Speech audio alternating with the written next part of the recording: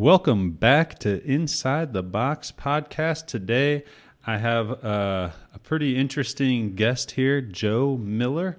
Joe Miller has ran 16 ultra marathons, completed a 24-hour run around a high school track, and recently beat the fastest known time for completing the 238-mile Ozark Trail in Missouri by almost a full day, and all by the age of 32. Are you still 32? I'm 32. Did I miss anything major accomplishments there in between the articles I read and talking with you? I think that's pretty spot on. I climbed some mountains out in the Tetons that I'm pretty proud of, but that's not, you're not going to find that probably anywhere, you know. Not as big of a thing. Yeah. Nice. So just kind of the first thing I guess here is just a little bit of background on you. Joe's here from Springfield, and obviously, you know, we're based in Springfield, so bringing him on was, I just had heard about you from Tracy with the running center, and I was like, oh man, that's awesome. I wonder if he'd want to come on just to, I don't know, that's a pretty crazy accomplishments there, so that's pretty awesome. Yeah, it's interesting. Like the long distance was kind of an evolution. It didn't just happen overnight, but Springfield has kind of a storied history of really producing some great runners. You know, Matt Flaherty, he's a professional ultra marathoner. He's from Chatham. Oh, wow. He lives in Bloomington, Indiana. I follow him, you know, on social media and everything.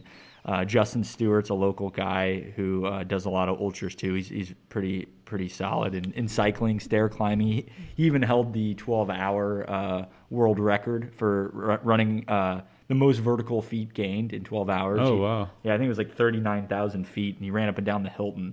Oh, yeah. What, just for like fun, or was it during like one of their, well, that's pretty crowded. He probably didn't set that accomplishment during the stair climb. Yeah, he would, I think he wins that, or has won it almost every year. But no, it was like separate, I think. He was like a Guinness World Record. That's crazy. Yeah. So just so everybody knows, because I was not aware of this, maybe just tell everybody what an ultra marathon actually is. Yeah, so an ultra marathon is basically anything over 26.2 miles. So any distance over that.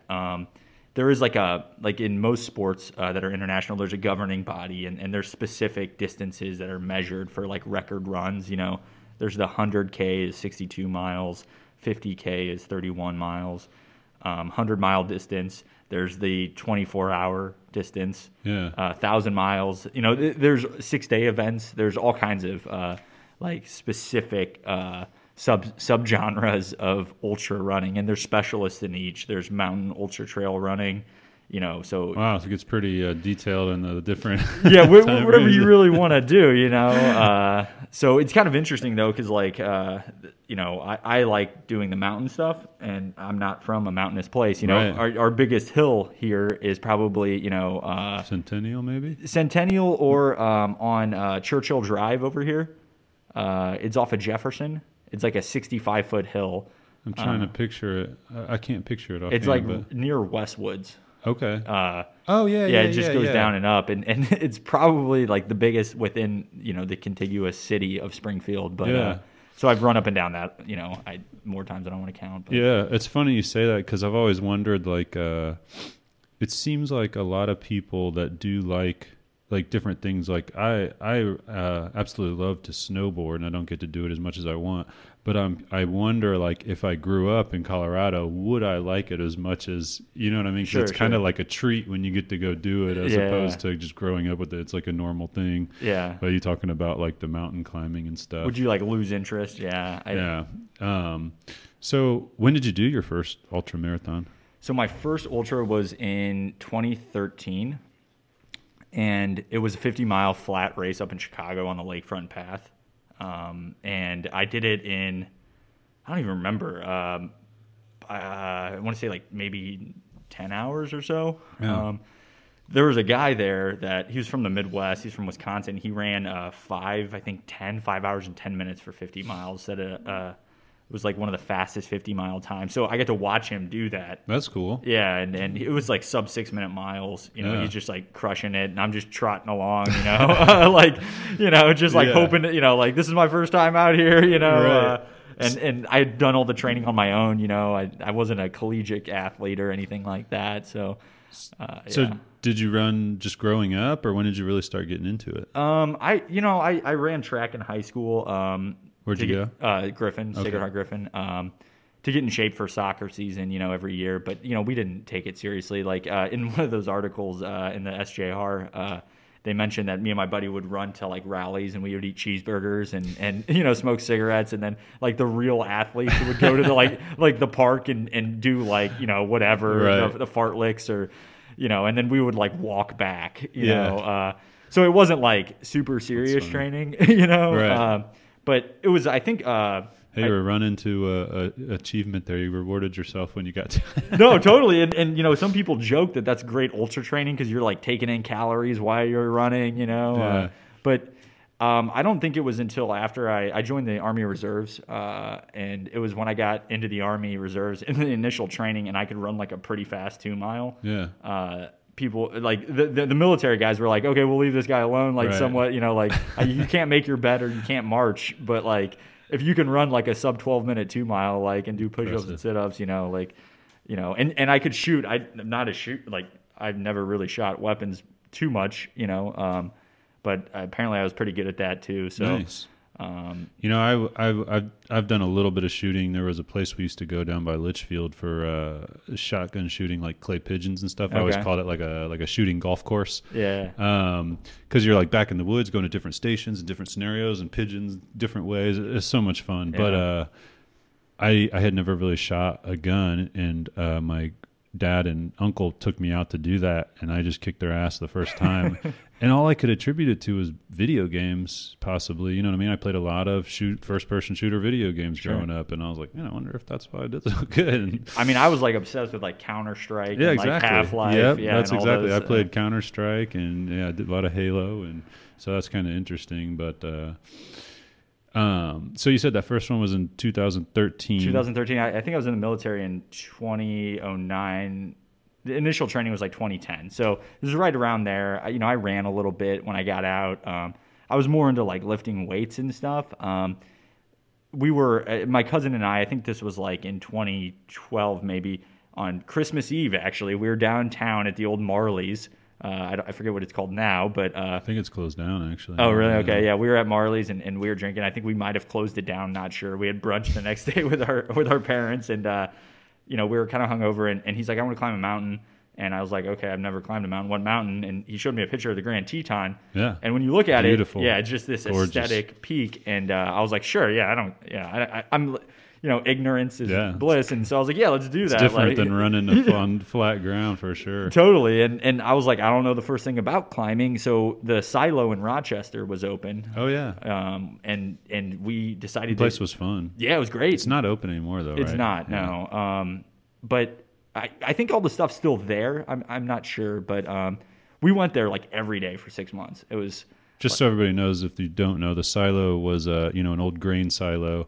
And they turned it into like a climbing place with the fake, I don't know what those are called. But climbing holds. Yeah, climbing holds. Yeah. It was like, I think 60, 70 feet tall. Yeah. Yeah. So I've been there a couple times. It was a cool place. It is a really cool place. And there's places in Bloomington. I was going to say, I think the closest place now that I know of at least is Bloomington. There's a new place called First Ascent just opened in Peoria. Okay. Not too long. It was actually right before the pandemic, unfortunately for them. But, That's tough. Yeah. So you guys went and did the Teton then? Did you do that? 6 months later, after we had that, we were standing on top of Grand Teton, and we made a ton of mistakes. But when we were on the side of the mountain, there's this like ledge, and it's called a belly crawl, and you kind of got to like shimmy across it, and there's a huge drop. Like against the wall or on your belly? No, it's like a ledge like this, and you could like crawl and like kind of like get in there, or you can like go on the side and like shimmy across. Yeah. It's a pretty big drop. Right. And we were like standing there waiting for another party to go.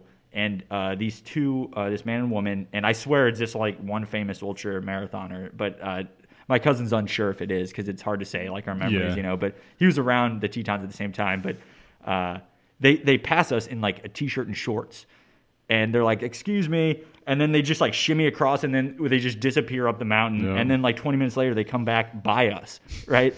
And I'm like, that was so cool. Yeah. Like, and I have like a rope dangled on me, and like all this like gear.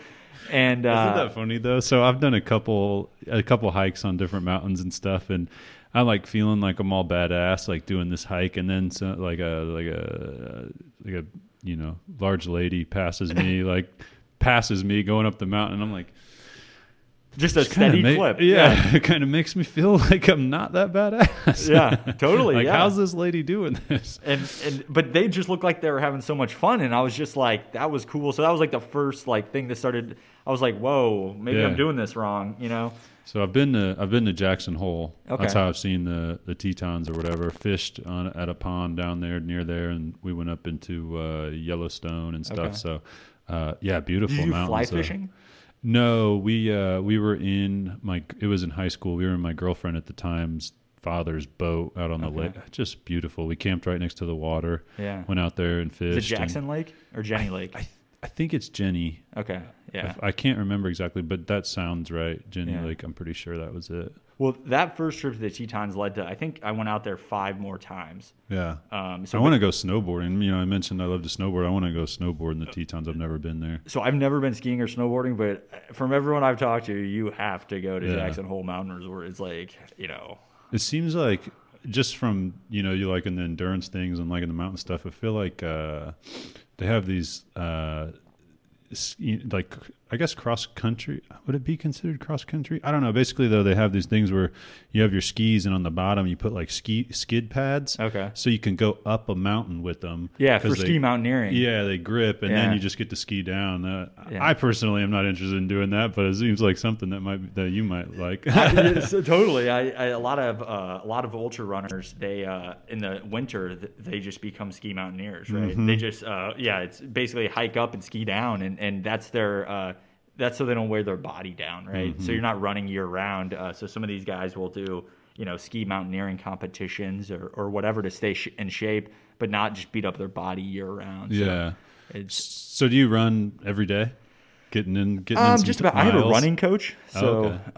I got his name's Matt Daniels, and he's great. I got him in. I hired him in 2018, and so he has me doing basically every Monday is a rest day. And so at first I like fought that idea, right? Yeah. I was like, no rest, I'll never get better if I rest. Like, it's like a weakness thing, right? Yeah, and so eventually though, rest is good for everything. It's so good, and now I'm like, I'm looking forward to the rest day, So I take Mondays off, but 6 days a week. Sometimes you have to run 7 days a week leading up to a race or whatever, but. When I'm actually training, it's probably like between 60 and 100-mile weeks. Wow. And then depending on the type of race, it will be, adding an elevation. So there's a place up in Peoria I go, and you can get like, between 2,000 and 4,000 feet of vertical gain in like a 20-mile run. Wow, that's pretty good. Yeah, so just trying to get the vertical gain up, and so sometimes like for the Ozark, the 230, I was averaging around 20-hour weeks of running. Wow. Which was my wife was like sort of okay with. She was like, hey, "This is gonna end though, right?" So. When was the last time you did a ultra marathon? I know you said 16 of them, right? I think I've probably done closer to, because not all of them are on the ultra sign up thing. So I think I've probably done like 22 total. Wow. This year was kind of weird with the pandemic. I only did one actual race. Are most of them you do like registered events that you go do, or? So from 2017 to like 2019, I did 21 in like 3 years. Wow. It was a lot. Yeah. I was doing like 6 or 7 a year, anywhere from like 50K to 24 hours. And most of them are races though. I just started I always followed the FKT, the fastest known time. It's like kind of a community. I think it was started by a couple guys in Boulder, Colorado, and they started tracking a lot of the local mountains that they would run. And you like just register your time on it? Yeah, you have to verify with like a GPX file. I was going to say, how do they regulate that? Yeah, and then like you have to write up a narrative of it, and then they like read the narrative and then, accept it or whatever. Yeah, reject it or say like, hey, it's That's cool. You're suspicious, right? Like how did you do this in 1 hour? Yeah. Or other people will, right? Yeah, because they like know the terrain or whatever. So it's a really cool community though, because it's exploded with the pandemic. So there's a website that chronicles all of it, and so I did this year. I did 2 FKTs. I did the Ozark Trail, and then I did this thing called the Smokies Challenge Adventure Run, which is a very for short they call it the SCAR, And the SCAR is you're basically running from the eastern terminus of Smoky Mountains National Park to the western terminus along the Appalachian Trail. That's cool. Yeah, so it's a 70-mile run. It has 18,000 feet of vertical gain. Wow. And I think the fastest known time was like 15 hours and 30 minutes, and I ran it in 15 hours and 6 minutes. Wow. So I nabbed the FKT. That's awesome. Yeah. So do you just like, how do you pick these? Like, do you just like see like, oh, that'd be cool to do. What's fast known time? I'm going to go try to beat that. Is that kind of, you just kind of look it up and decide you want to try? Or yeah, I think I've like this one was kind of cool because there's like I kind of pick ones where there's like a community around it. Like there was a website, and like the big thing with the SCAR is to do it in under 24 hours. So like kind of in my head, that was that's the goal A, right? That's the primary goal, is to finish in under 24 hours. The second goal is to, make sure I don't get injured really badly. And then the third goal is, if I could do it fast as no time, so be it. That sounds great. Do you set out though with the pace, like I got to do this in this amount of time, I need to complete this? Depending on the training, right? Like it all depends on how well my training went. And like, honestly, the build up to that was great. I started feeling very strong, and like I started to think that, yeah, this is totally possible. Like, and I feel the confidence and talking to Matt, the coach, and he was just like, yeah, you should be able to push out at that pace. And if you fall apart, just get some water, collect yourself, all that. And I actually came through the first 30 miles. You basically just run uphill for 30 miles to the only road you cross the entire time, which is Newfound Gap. And I got to Newfound Gap, and it was 6 hours. And that was like, I think 30 minutes faster than the previous fastest guy. Wow. And so I was like, I don't know if that's a good thing. It might not be a good thing. And it wasn't the best thing the next like 10 miles, because it's also at altitude. Yeah, it gets harder. Yeah, it was like between 4 and 6. Yep. And so, yeah, it's more of a confidence building, like during the process, right? Yeah. Like that's when I know, like I don't know when I like find it. I'm like, okay, this might be possible for me. And then let's see what the training, how it pans out. And then I started building confidence along the way. So people know that might not understand this, and I just know a little bit, but when you're hiking or mountain climbing or running or whatever, as you get higher in altitude, there's less oxygen, so it does make it more difficult to do it in general, right? To breathe, and we're at 600 feet here, so we're not acclimated to that, and it takes about anywhere from 3 weeks to 6 months to be fully acclimated. Like 3 weeks is like adaptations start to occur in your lungs and your heart and all that, like the blood volume starts increasing. And I'm not a scientist, so I don't. I have a degree in political science from UIS. Doesn't qualify for this, but general understanding. Yeah. No, my brother and I thought it'd be cool to go do what is it, Machu Picchu? I think. I got into. He got me into it for a while there. We did some backpacking and stuff. It was so awesome, just seeing the terrain is just beautiful, and. That was one thing we had talked about. But yeah, we were talking about how like a lot of people go there and they stay for like a week or whatever to let their body get a little more acclimated to the altitude and then take off and try to do the hike and everything. Totally. Which looks cool. And I heard they were like cutting back or doing something that was going to make it harder to be able to do that. But I think they rerouted a trail or something. Is that what it was? Yeah, my wife did it, I think 2 years ago. She was down in Cusco. Cool. and Is she a runner also? She runs, but like she's a more relaxed runner. Yeah. Not trying to do anything like I'm doing. Right. Like 30 minutes here or there on the treadmill, sometimes outside. And, she does a lot of yoga. She did backpacking, like wilderness therapy. She did Outward Bound and took kids out into nature for 30 days. And so she knows how to do it slow. Like she likes a long, slow route, and I'm like, let's just hammer that 30 miles. So that's funny. Yeah. Do you ever train on the treadmill, or you just mostly get out and during the winter or anything? No, I have a treadmill that goes to 40% incline. So it's like it's pretty steep, and it can go to decline too. So interesting. Yeah, it goes to -6%. So in the winter, and when I'm like focusing on like a mountain race, you just have to run uphill on the treadmill. Yeah. So yeah, I'll do that. Maybe I'll start out at like once a week, and then eventually it will be like 2 to 3 times a week. But I also have a bike trainer that has like a road bike attached, and you can do some like altitude, not altitude, but you can do some elevation training on that. So I'm going to start using that as a. Does doing like biking help with running then? Well, for the longest time, like before I had a coach, right, I kind of just like thought I knew everything, right? And like I ended up breaking myself multiple times, like doing like stupid things through overtraining. And so, I think biking is like a great accessory, like if you have a little bit of an injury, or if you just want to add like a little bit more volume, add 1 or 2 or 3 bikes. I assume it's not as hard on like the legs joints. or knees joints. Yeah, it's like the knees and the ankles, and so it's good. It builds lung capacity, I think, and I'm just gonna try to keep it at like twice a week. And then I also have a climbing wall in my backyard. Oh, that's cool. My neighbors were like, we moved in, and I was like, they're like, what are you doing out there? Like building a temple? Like, yeah. I was like, I was like, no, it's just like a 15-foot climbing wall, and they're like, a climbing wall. Is that all it is? Just a straight wall up you made? No, it's at an incline, so it's like that, and you climb up. Just made out of wood? Or? Yeah, it's like 4x8 sheets of plywood. I think like 6 of them. Nice. Yeah, it has a bunch of holds, and that's cool. Yeah. So that's like kind of cross training, but it's really the type of climbing it is. It's called bouldering. So it's like short, really strong movements. Yeah. It's not conducive because you're inclined backwards. Is totally. What you're saying? Yeah. So you're just like this, and it's not really conducive to building muscle for like a runner, right? But like I don't care. I love it. Yeah, it's fun to. I've never been into like. I've just never been. Running just always got me. Maybe that's just because like I have never done it consistently enough to get past the point to where it's like not terrible. No, that's important. Yeah, it takes about like 6 months. Yeah, in my head, I still want to try to get there at some point to where you can go out and run a couple miles and feel good about it, and not just feel like I'm dying. But that's one of the things I struggle with now is like.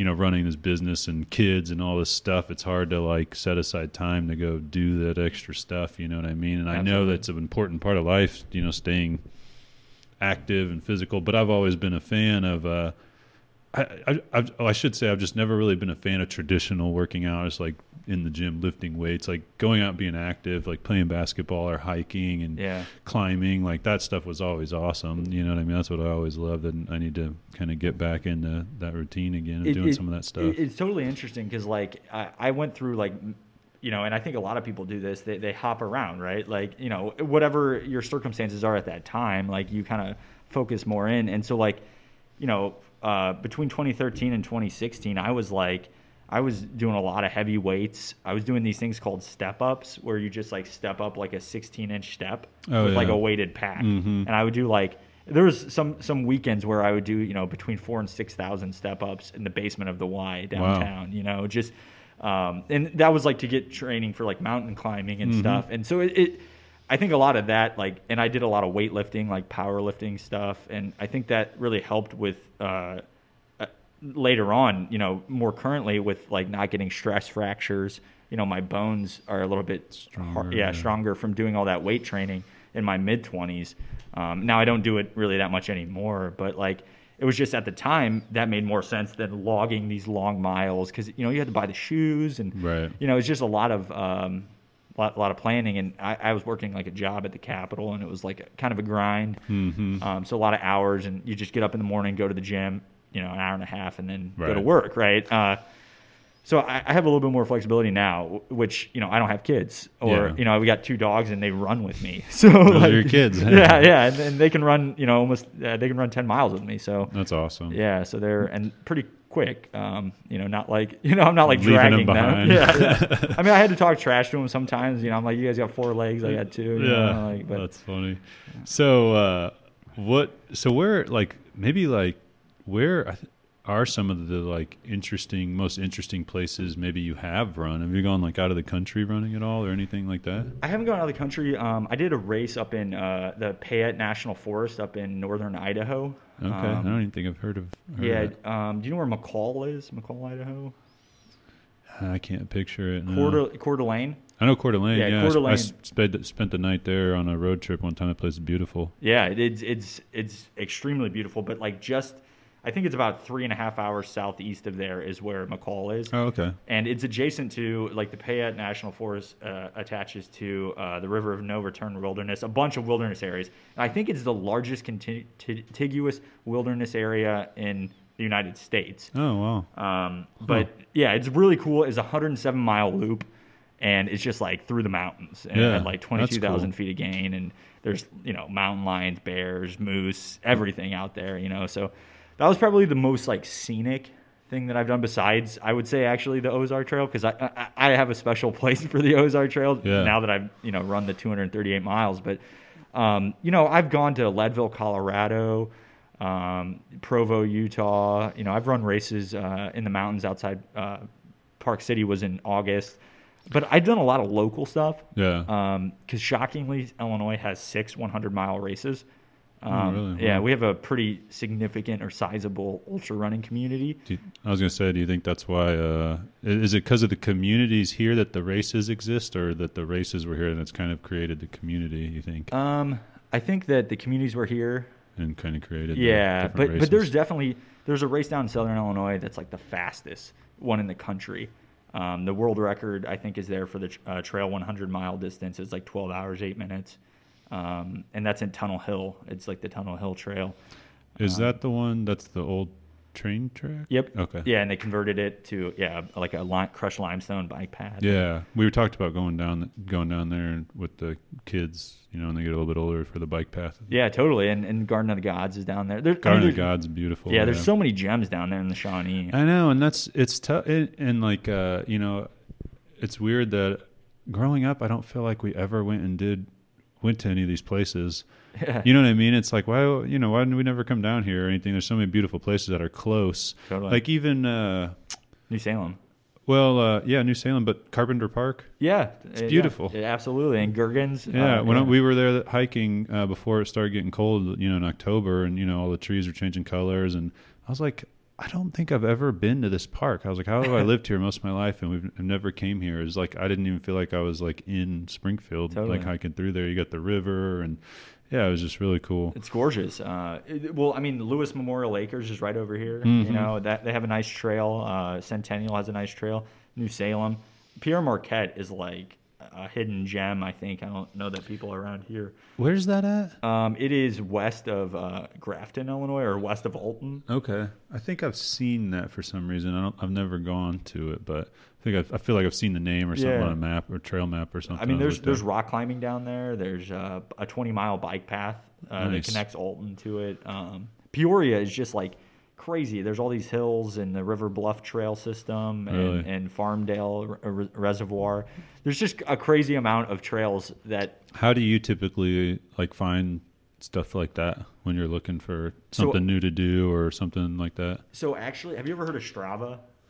I don't think I have. It's like a social media channel for runners, cyclists, but it like tracks. It has a lot of data, and so it puts all your heart rate, your pace, you know, all that stuff. It shows the elevation profile of the climbs. But it has this cool feature where you can search for like routes people have done, and so I look on that, and then That's cool. I cross-reference that with like. You know, there's other Facebook groups that I join, like the Central Illinois Trail Alliance, Trail Running Alliance. You know. And a lot of people will just post like, hey, where's, like, new members will just be like, where are all the trails? And sometimes I'll just read the comments and I'll be like, oh, that's a new trail I've never even heard of, you know? Like, where's the best place to go? Some That's cool. local, yeah, just so. Nice. Yeah. So let's talk about the Ozark Trail a little bit. You beat this, you set the record for this by almost a day. What was it, like 19 hours or something? Yeah, about beat 19 Beat it by hours. 19 hours. Mm-hmm. What was the total time it took you? So it was 88 hours. That is crazy. Yeah, it was I hadn't ever done anything where I would call it a multi-day. You know, the longest up to that point that I had run was 117 miles, and that was on the track at a track 24-hour where you just ran around a high school track for. That's 24 crazy. hours. That's crazy too. Yeah, no, it was that one was a little 24 hours straight. Yeah, I hadn't really planned on doing that race. I had done a 50-mile about a month before, and I ran that 50-mile race real hard. It was up on trails, and I won it in 7 hours and like 30 minutes. And so I was feeling on top of the world after it, right? I was like, oh, I just won this race. I ran really fast. I missed the course record by like 4 minutes, but you know, it was okay, you know, whatever. And so I was like, oh, this looks like a cool thing. It kind of scares me, the idea of running around a track for 24 hours. And you just eat while you're running, or not eat at all. That's funny because there was a guy. His name's Pete Kostelnick. He's a professional runner. He has the record for running across America.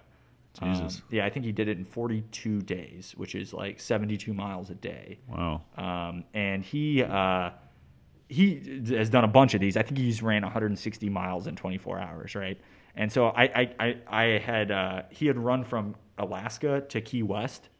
It was 5,300 miles, and he did it in like 105 days or something. I don't remember how long it took, but he ran through Springfield, right? Oh, really? Yeah, so I ran with him through Springfield, and he stayed at our house.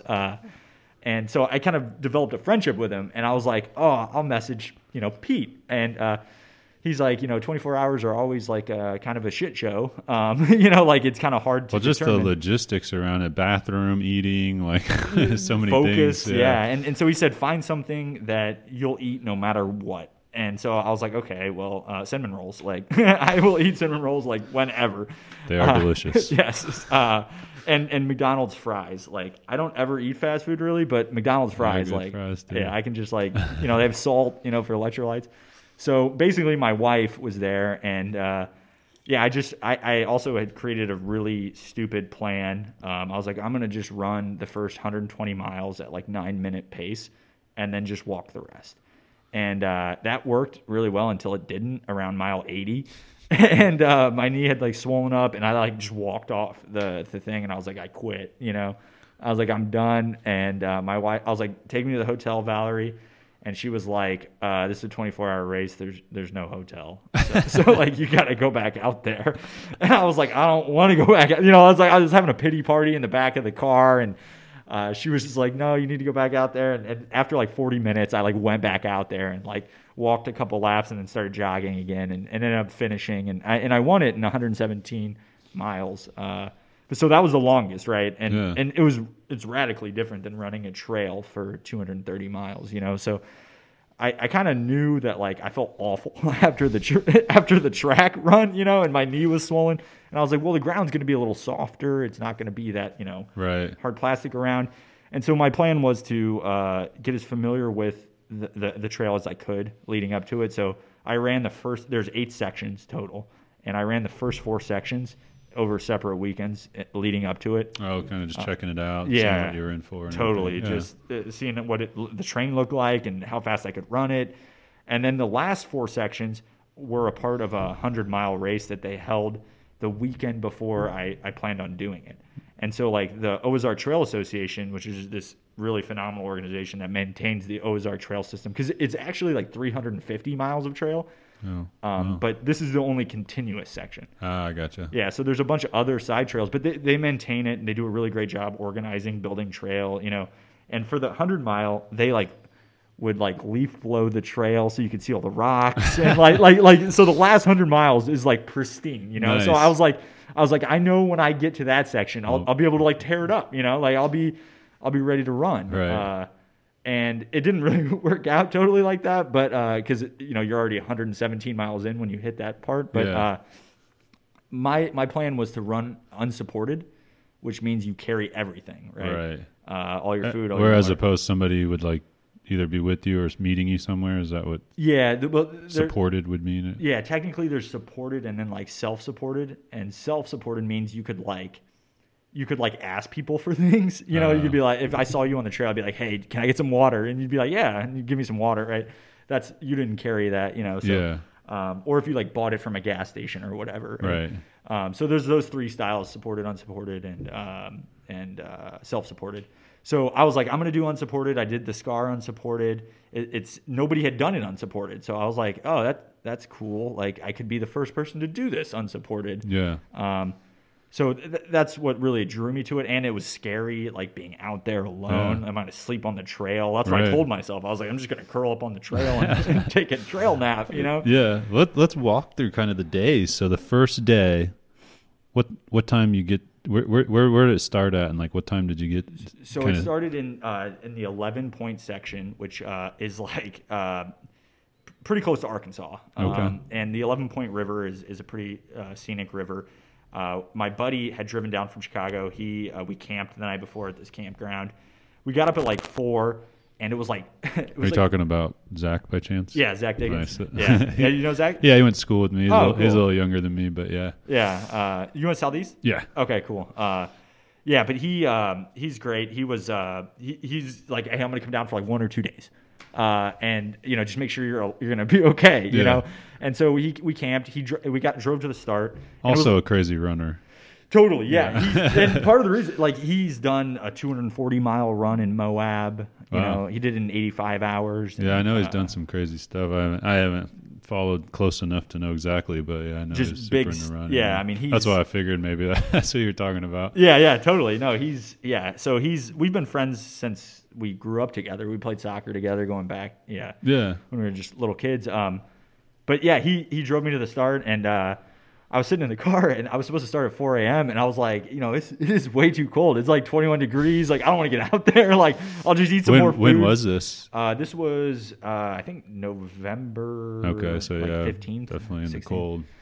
But the crazy thing, the part of the reason I switched the time period when I was going to do it, because the weather, there's this weather window where it was going to be like 3 or 4 days of like sunlight. Oh, nice. Yeah, and it was like in the 40s, and then it got up to like the 50s. That's probably a good temperature too, just because you don't want it to be like hot, when you're carrying all your crap and stuff. So you want it to be hot, and like my concern was, since it's a massive like watershed in a lot of the portion, and you cross so many of these rivers and streams and creeks, if there's a lot of rain, flash flooding is like pretty serious. Yeah. And some of it's impassable during flash flooding. So I was kind of like I was trying to like find the perfect weather window, and I thought I did.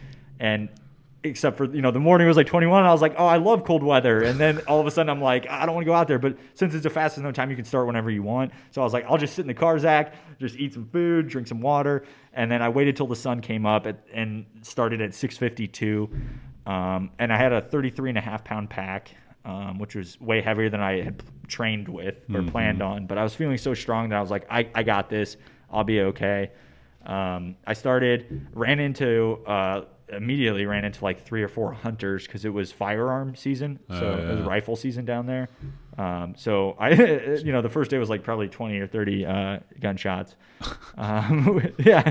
Well, whenever I saw a deer, I was like, get out of here. So you have to wear like bright orange and everything. Yeah, I had blaze orange. I had like a stocking cap and So how far did you go on the first day? Do you remember?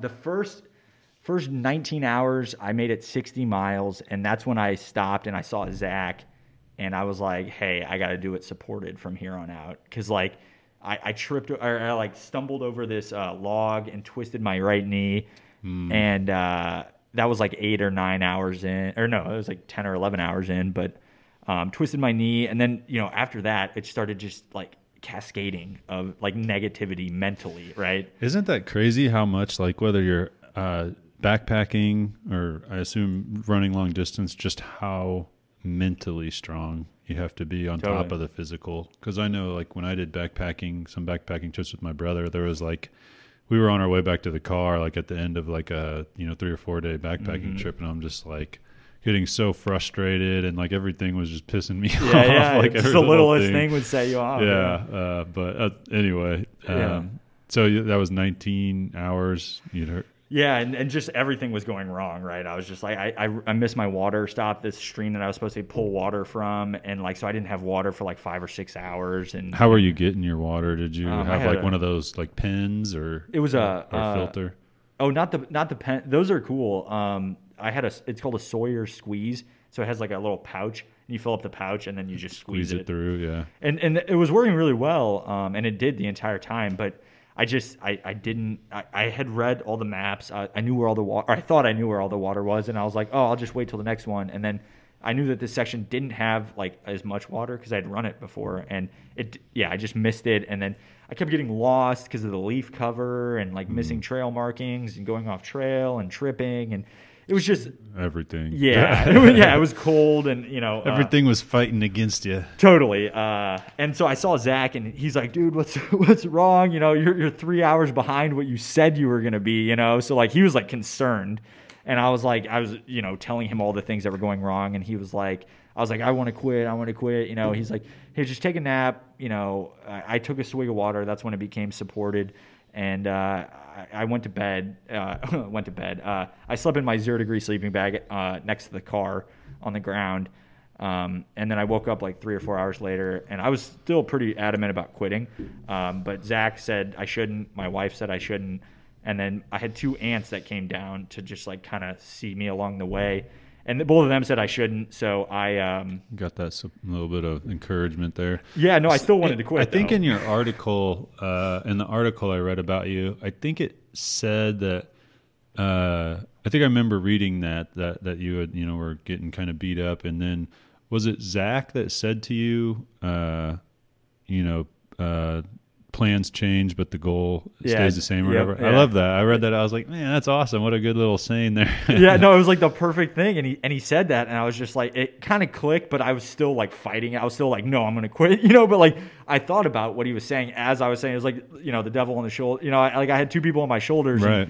And so I finally went back out there, and I was thinking about that. That's what it was, right? Plans change, but the goal stays Plans the same. change, goals don't. Yeah. And I was thinking about that like the entire time. I started back out there, and I think it was like a 4-hour total break.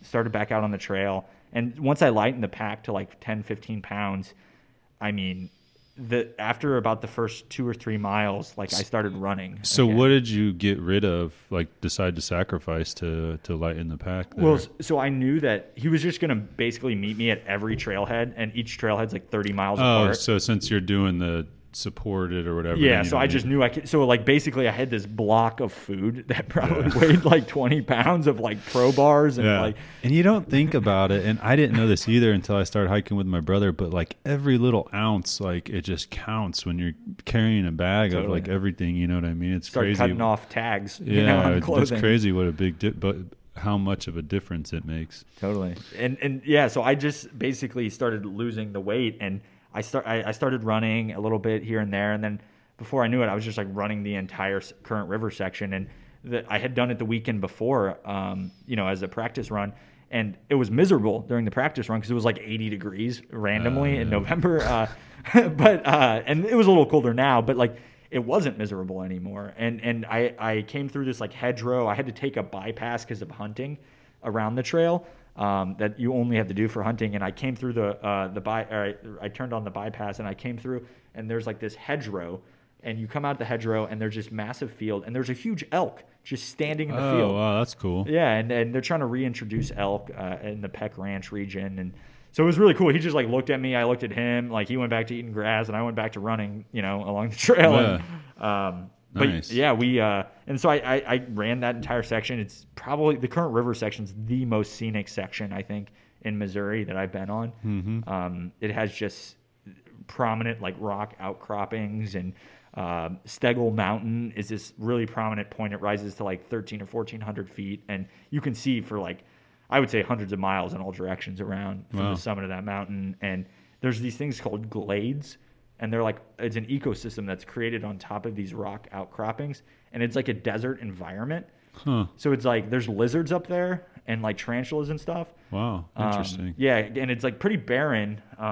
But it has to do with, it goes back to like some of the forestry of the Mark Twain region. Like, I think that there was some fires, and we could probably do a whole different episode on the forestry of the region. But yeah, so I felt good. I had some phone service. That was the first time, and so on top of the mountain because I knew I did from last weekend. And so I called Zach. I called my wife. I called my best friend. Nobody answered, and so I ended up like. I called my boss, and I was just like, "Hey, what's going on at work?" I need to talk to somebody here. Yeah, I was bored. I just needed to have like a human connection. So he like talked to me for a few minutes, and then like everyone started calling me back. And then I was like, "Hey, meet up at this trailhead to Zach," you know. And then I ran through the Current River section, super scenic. Saw Zach. Basically, from there on out, it was like I was like, I can do this. Like I know that I can do it. I can finish it. And that was, I got done with the Current River section. It was like 3 or 4 p.m. I was like, I'm going to take a 2-hour nap, and I'm going to start the next section. So I slept next to the fire Zach built, in my 0-degree sleeping bag. I woke up like pouring sweat because it was like way too hot. Too close to the fire. Too close to the fire. And I woke up at like 6 p.m. and then I think I was on the trail by 7. And this section was nuts because it was at night and you go up this like massive rock outcropping that overlooks the Current River. So were you wearing just like a headlamp or something? Yeah, I had a Petzl headlamp with 2 rechargeable batteries and then another backup. And those last like 6 hours. But this section was like, it was a lot of leaves covering the trail. I want to say that'd be crazy running through the forest at night. Yeah, it was, but I had done this one the weekend before, so I was like kind of confident about it. I mean, it's at night? Not at night, but I've run at night before, so I was kind of like, I got this, there's no hunters, so there's mountain lions, there's black bear down there, there's do you carry anything in case you run into any of these things? No, I had a trekking pole, like fend them off with that. I'll run from you. yeah. I'll outrun you. Yeah, I was just gonna yell at them. Yeah. That was kind of my plan, but so it's funny though, like I was marching through the woods at night and my glasses started fogging up, right? And because it was pretty cold and my hands were getting cold and I had all my layers on at this point because like I kept having to duck my hands in the water to fill up, Right. And I don't know, it was probably like 30 degrees or whatever. It just felt pretty cold. I put on all the layers I had on and my glasses were fogging up and I just hear all this grunting around me and I'm like, that's weird. Are those bears? Like, what is that? I saw movement and it was feral pigs. Oh, shit. And they're an invasive species down there. Yeah. But it was like... Some of those can be pretty dangerous, I think, too, to, like, even people. Yeah. I figured...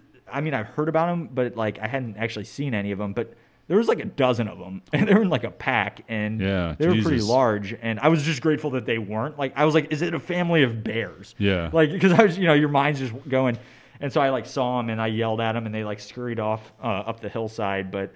I rolled both of my ankles in that section in the night. Jesus. At different points. Yeah, rocks and stuff, man. It's just what kind of leaf covered. What kind of shoes do you wear for something like this? Because you're not wearing traditional running shoes, right? No, I wear. Is there like a specialized like mix shoe or like boot or like something? Yeah, they like make trail runners with like heavy lugs that like grip into the ground. But the trail runner that I was using had it was like an ankle support. So it was like 13 ounces. So it's super lightweight, but it was like above the ankle. And they were waterproof. Mm-hmm. But the problem with them being waterproof is that most of the streams go above your ankles. And so like they become waterlogged. Right, and if it gets in there. And I've had the beginning stages of trench foot before at an ultra. And so like I was like, I'm definitely going to get trench foot if I'm running in wet feet for 3 days. Yeah. So I bought these like motorcycle gaiters that like motorcyclists use that go up to your knee and they're completely waterproof, except they're 1.5 pounds each. Oh shit! Wow. Yeah, so like I had to carry those, but like my feet stayed dried the entire time. Yeah, I had like half gaiters that I wore on one of our Did they backpacking trips. I'm trying to remember. Yeah, I think they clipped. I think that's what I don't even actually, now that I think about it, I don't even know if I ended up having to use them. Okay. But I bought them because we were going up into the enchantments. Oh, okay. Up in the Washington. Cascades. Yeah. I don't think I ended up having to use them, but yeah, I think they like, if I remember correctly, they clipped to the shoe, I believe. Yeah, because the problem is but that wouldn't really help with your situation, because I think that it would still go in the shoe, and then and that was why I was like, okay, well, normal gaiters aren't going to work, and so I looked around, but how did those work? They were great, minus the fact they were so heavy. I think that's what contributed to breaking me with the pack, was that was an extra 3 pounds I had. A lot of weight. How did they connect? How did they work? Like going over your? There was like a drawstring. Okay. And then there was like Velcro, so they would like wrap around, and it was super quick. Like I didn't waste any time, and they went up. There was multiple times I went up to like above my like shin. Really? Yeah, it was. I mean, and sometimes like there was at the end. There's one that's like waist deep.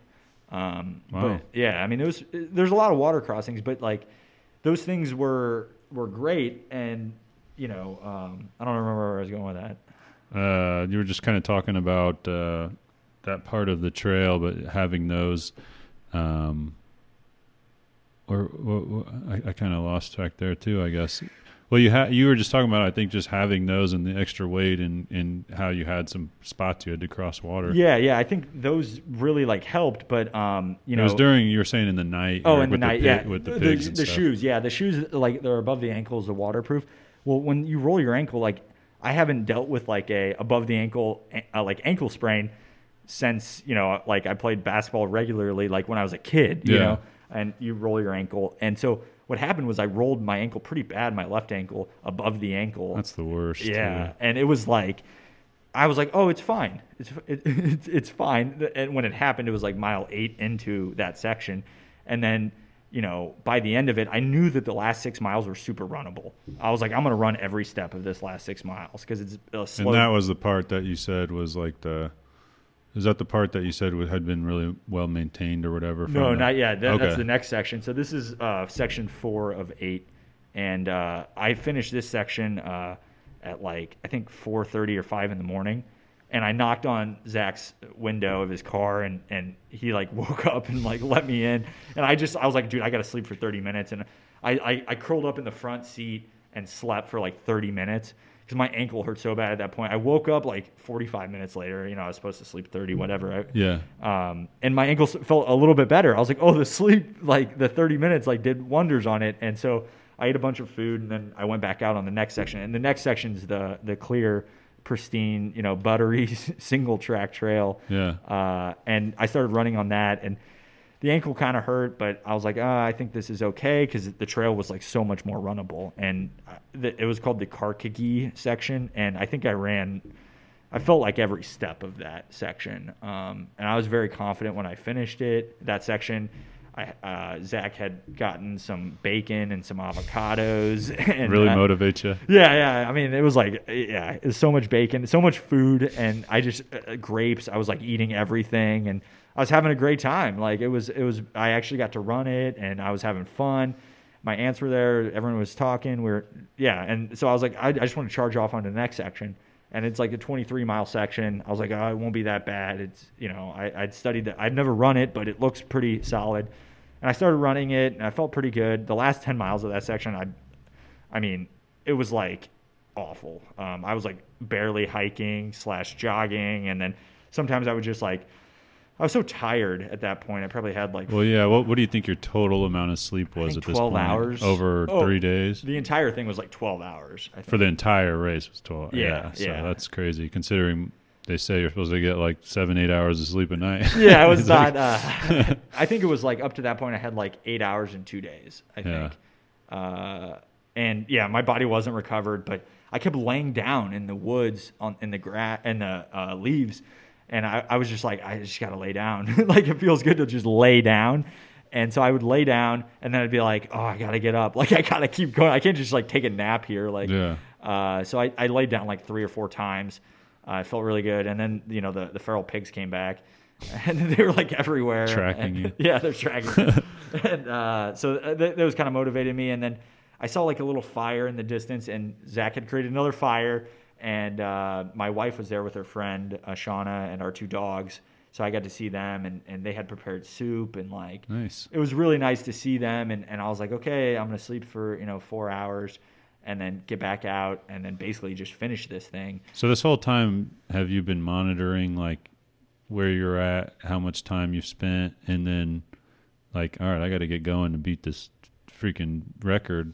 So I... Now, does it count? Like, when you stop, it still counts towards your time, totally, right? Yeah. It's all inclusive. Right. And so, like, I have this pretty cool Garmin watch, and it has 31-hour battery life. When I bought it, I was like, that's going to be enough. I'm not going to do anything over 31 hours.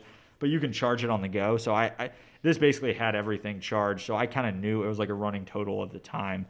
And I knew that the record was, it was 4 days and 11 hours. And I knew that, so like I was kind of doing the math, but I'm really terrible at math during ultras, so like I really tried not to do it. But I knew that like I had been the last 3 sections I had done very quickly, comparatively. Like they were like 7-8 hours per section, and if I continued at that pace or a similar pace, then I would be well under the record. Assuming nothing major went wrong. So I kind of knew that it was a possibility, assuming nothing went wrong, but I didn't think I was going to roll my ankle, as bad as I did. Yeah. So yeah, that was in the back of my head. But when I went to sleep, I was like pretty spent. Like my ankle was messed up. It was swollen. Yeah, I can't imagine having rolled an ankle and then going out and continuing on it like that. That's crazy. Yeah, I was pretty. I have a photo of it. I'll show it to you later. It's like it looks like somebody dropped a box of bricks on my. Jesus. It's just like very swollen, and my wife's friend was a nurse, and so that was like when I woke up, and I tried to like. I was like trying to get an extra hour of sleep, and they were like, absolutely not. Like, get out of the car. Because at that point, they hadn't slept very much either. So, yeah. Like, honestly, the crew does like more work at that point than I'm. Not really, probably, but like right, comparatively, yeah. Like they're not running. So, like, they got to stay awake and stuff. Right.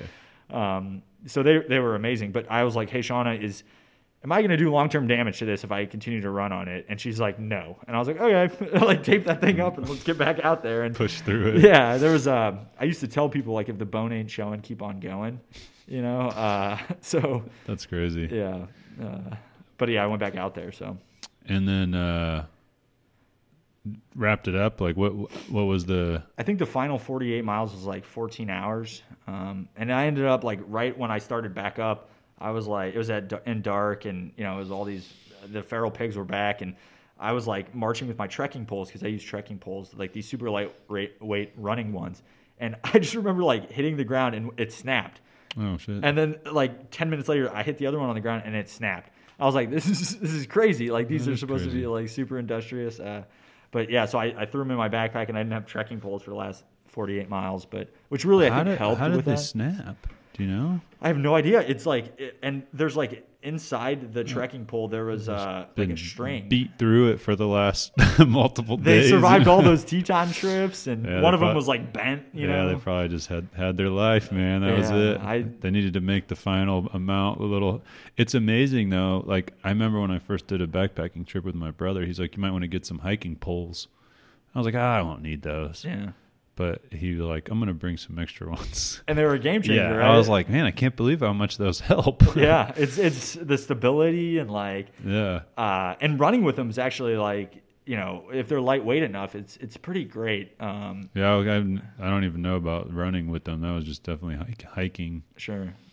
So that was it. So at what point, was it the last day where you were like, holy shit, man, I'm about to blow this record out of the water?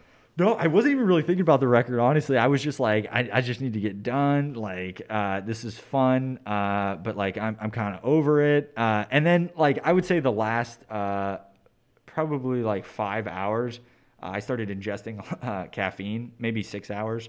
And there's these like specific energy gels that had caffeine, and I had strategically not taken a lot of caffeine in leading up to the race. So at the end you could really like take hammer a hit of it. it. Yeah. And so I think I ingested like, I don't know, like 300 milligrams of caffeine in the last, 5 or 6 hours. So at that point I was all amped up. I was like ready to keep going. Mm-hmm.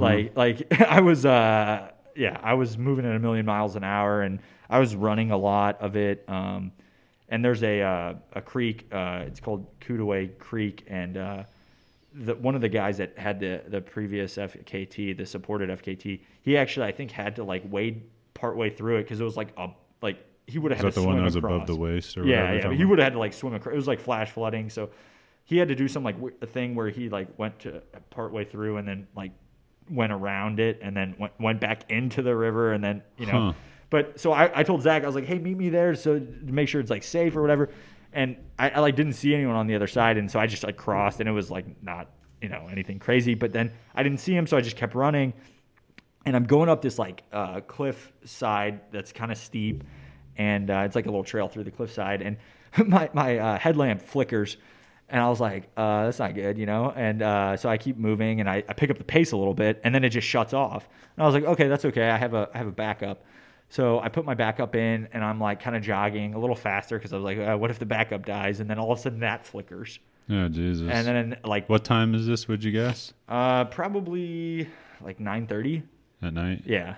And I'm like climbing up, like, right when it's about the last 4 miles, and then I was like, okay, well, the cool thing is like I was in the military, they always said like have a backup of the backup of the backup type of thing, so like I had another backup of like not a rechargeable battery, but it had like individual batteries in it. So I was like searching through my pack for that, and like at the last place I stopped, I had taken it out to reduce weight. And so I was like, okay, well, I have my phone. I'll use the flashlight. And so I like look at my phone. It has 1%. And I was like, oh, shit. So what I did was I basically like did sprints. So I turned the flashlight on and I would like run as fast as I can down the trail. And then until I was like out of breath. And then I would like turn the flashlight off, catch my breath, do it again. And I did that like maybe 6 or 7 times. And then the phone died.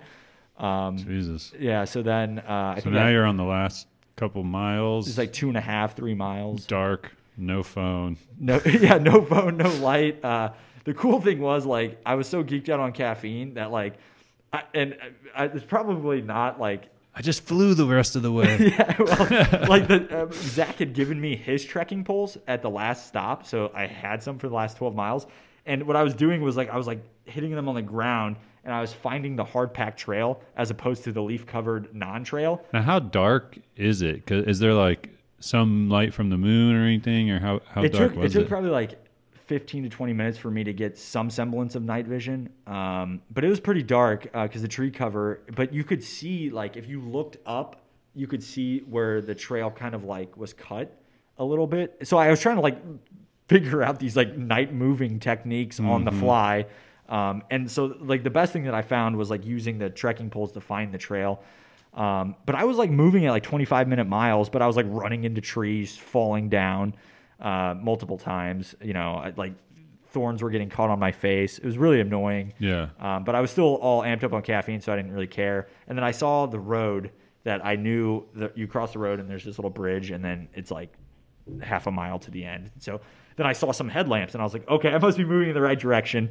And then it turns out it was like my wife and her friend and Zach, and we all walked it out together, which I thought was kind of fitting. And nice. Yeah, the sign, there's like a little sign that doesn't even say it's the end of the Ozark Trail or anything. It's just like a sign.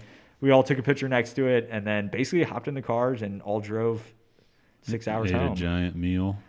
We ate McDonald's, and I remember that was after some of the backpacking trips that we had done, like the meal, like going and getting like just a giant meal afterwards was felt so good. It was very satisfying. Well, I slept in the back. We have a hammock with the 2 dogs, and I would say I blacked out because I like after I ate the McDonald's, like I woke up in our garage, and we had like stopped in, and we like stopped in St. Louis, and I don't even know, but shit, with only having 12 hours of sleep or whatever, that's crazy. Yeah, so that was and it was fun. That's intense, man. Yeah, I can't imagine having to do that after, especially like the injuries and stuff you're dealing with right at the beginning, and again, just coming back to it's so amazing how big of a stuff like that and just any kind of record-setting things or long things, endurance is just like the mental, keeping the mental strength is almost as important as the physical.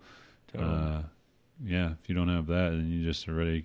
Because, I mean, how many times you think about it, like when you said you lay down in the woods, you're like, oh, I could just stay here. This feels pretty good. Yeah. No, but you do that more and more, and then like that's why in ultras they always say like never sit in the chair, right, at an aid station, because if you sit in that chair, it's like that moment of comfort, around the fire, and then you're like, oh, maybe if I got something hot and then a blanket, and it's like all these other creature comforts, right. And it's like so we did the backpacking trips that we did 2 kind of, I guess you could call them, I mean major for me, but we did the Asgard's Pass up into the Enchantments. Okay. Which was freaking awesome. It's right there by Leavenworth, right? Yeah, Leavenworth. Yeah, exactly. Yeah. Oh my God, so beautiful up there. Did you do the whole the 22 miles of the Enchantment? No, we didn't do the end. Okay. We just got up into the Enchantments, went to the edge of like there's a pond, and then you go down the mountain, back out the other way. We didn't go to that. We just went all the way up Asgard's Pass.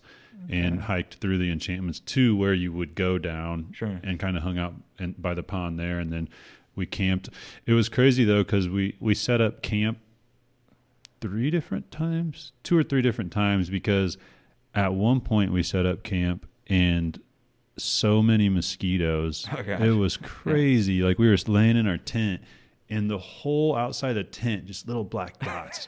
And we didn't want to get out. Yeah, I'm like, what are we going to do? Just stay in here? Totally. And that was like at a nicer area where there's like a pond, and it wasn't quite, you know what I mean? It wasn't real rocky. It was kind of comfortable. And we're like, you know what? Let's just hike back towards Asgard's Pass where it's a little more rocky and Sure. I don't know what term I'm looking for, but Alpine. yeah. So, and we hiked back there, and we actually ended up. My brother had this pretty sweet tent. He had these things for the corners of it, and they're just little pouches, and you fill them with rocks. Okay. And we camped, like, I have an awesome picture from our campsite, but we camped with the tent like up on just this giant rock kind of face. And there was no mosquitoes there because there wasn't higher really altitude. anything. Yeah. But it was it was just a different world up there, man.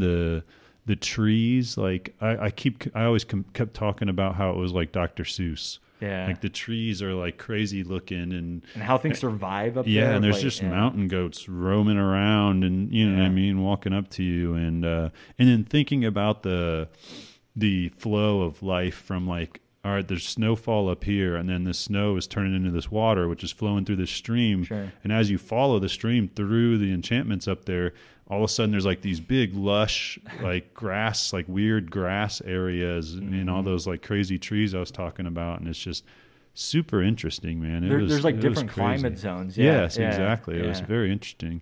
And then the other one that we did that was really cool was the Olympic Peninsula. Okay. Yeah. And that's like the only rainforest in the United States. So that was pretty cool to go through and experience. Very interesting seeing like just the different like mushrooms and plants, and you would see like big trees like falling over. Yeah, but it's then, like an ancient forest. Yeah, right? but then all these other trees have grown over them, and you could just totally again see like how things work, because I mean those giant trees that have fallen are now being overtaken by other trees and kind of sucked back into the ground. And in that one again, you know, you talked about planning and everything. Like on the Olympic Peninsula one, we had to look. There were certain spots where we had to hike down to the beach and hike along the beach and then back up into the woods.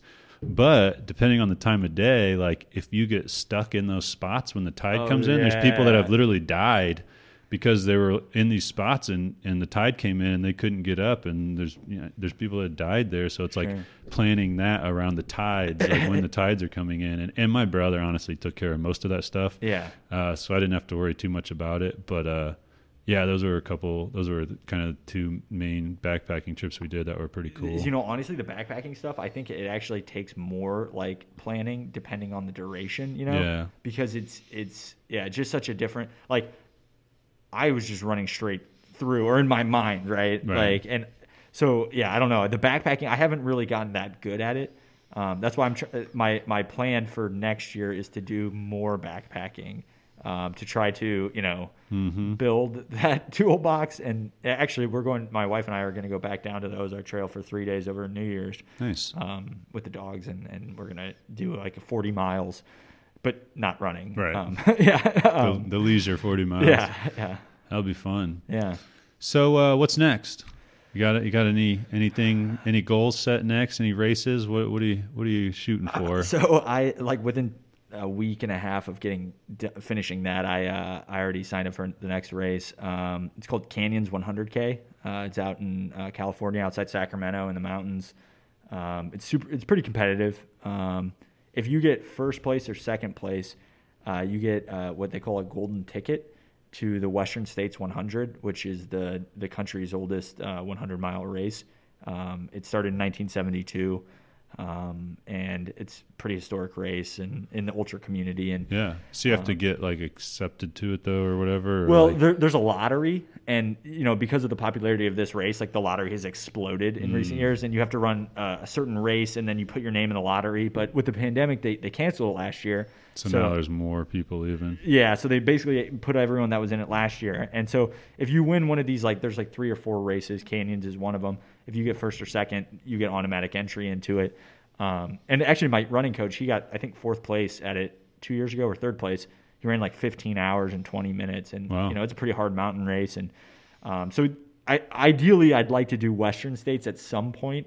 But, you know, getting in is kind of a difficulty. But I also owe Zach. I told him I owe him 5 days.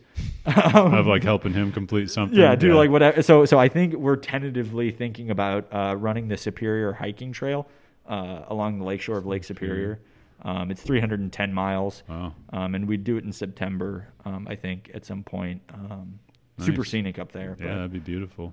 I mean, honestly, those two things are probably big enough for the entire year. Yeah. But I'm definitely going to run the Ozark Trail 100 next November Nice. because I think that's, I'd like to actually just do, Yeah. the 100-mile distances. I like that distance a lot. Right. The 200, Just 100 miles I just really like. I'm like, what do I got to run? 1 mile? I don't know if I can do that. Well, I try to tell people, I try to sell them on the ultras because it's like a competitive eating contest in the woods. Yeah. You're basically just running from food station to food station. That's hilarious. Or not running. I mean, you can do whatever you want. Yeah. So.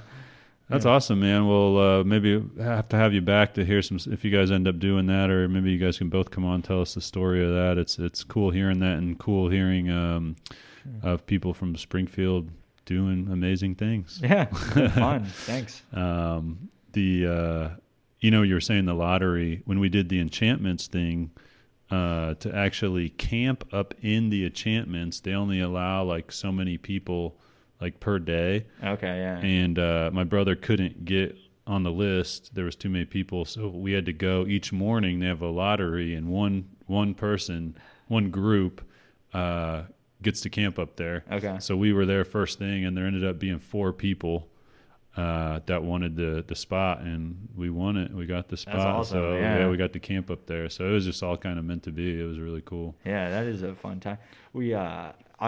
Do we have a second? I'll tell you this one story. I think so. How are we looking over there? Hour and 11. Okay. Yeah, I think we'll go ahead. The cameras might die on us, Okay. but let's just go. Yeah, If they die, it was great having you. My wife Valerie and her friend Alicia went on a backpacking trip in the Tetons, right? And I had sold it to them. I was like, I had run this route before. It's 34 miles and like 8K of vertical gain, and it's super scenic. You go up a canyon and then you come back around Death Canyon and then down this valley trail. Really beautiful. Gives you a whole tour of the Tetons. And I was like, yeah, we'll do it in like 2 days, 3 nights. And it was during the solar eclipse. Oh, wow. And so I was like, I'm not very good at planning, backpacking. So this shows why. And we drive out there, and it's like it's in the path of totality.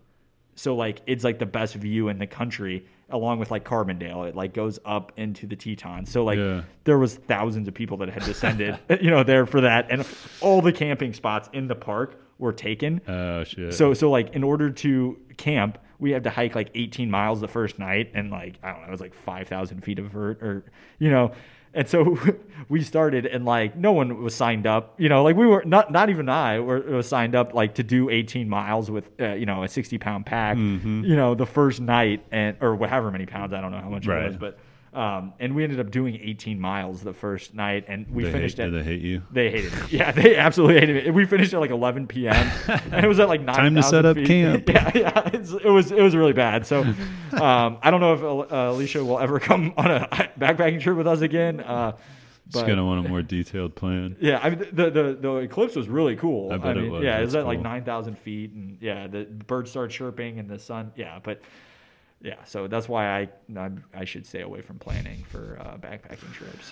Well, that's awesome, man. I appreciate you coming on and sharing that story with us again. It's cool that you hold that record. Yeah. So what if somebody beats it? You can go back there and try to beat it again, or just accept it? I think I'm going to accept it. I did think, though, that I want to become the person that could do that run unsupported, right? Yeah. So that's something that I could that's- aspire to. That's tough, man. I could, yeah. just carrying that extra weight, and I can't imagine doing it unsupported. That's nuts. Do you know what the fastest time is unsupported? There wasn't one. Oh wow. Yeah, so I was trying to establish it, which I could have if I just like didn't quit. But the next water source was like 3 miles from where I was, so I don't know. But Is like setting a Guinness record? Does that they don't like try to like work together on that or anything? This like fastest known times No, or I don't, anything? because I don't know what Guinness requires. Yeah. But I think it's a little bit more extensive than Right. what FKT does. But That'd be pretty cool to have a yeah. Guinness record for something. Yeah.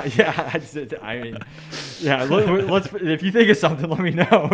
That's Try to within get him reach. to approve your Ozark Trail time there. Yeah. Come on, man, it's FKT. Yeah. No, that's funny. All right, Joe. Well, it was great having you on.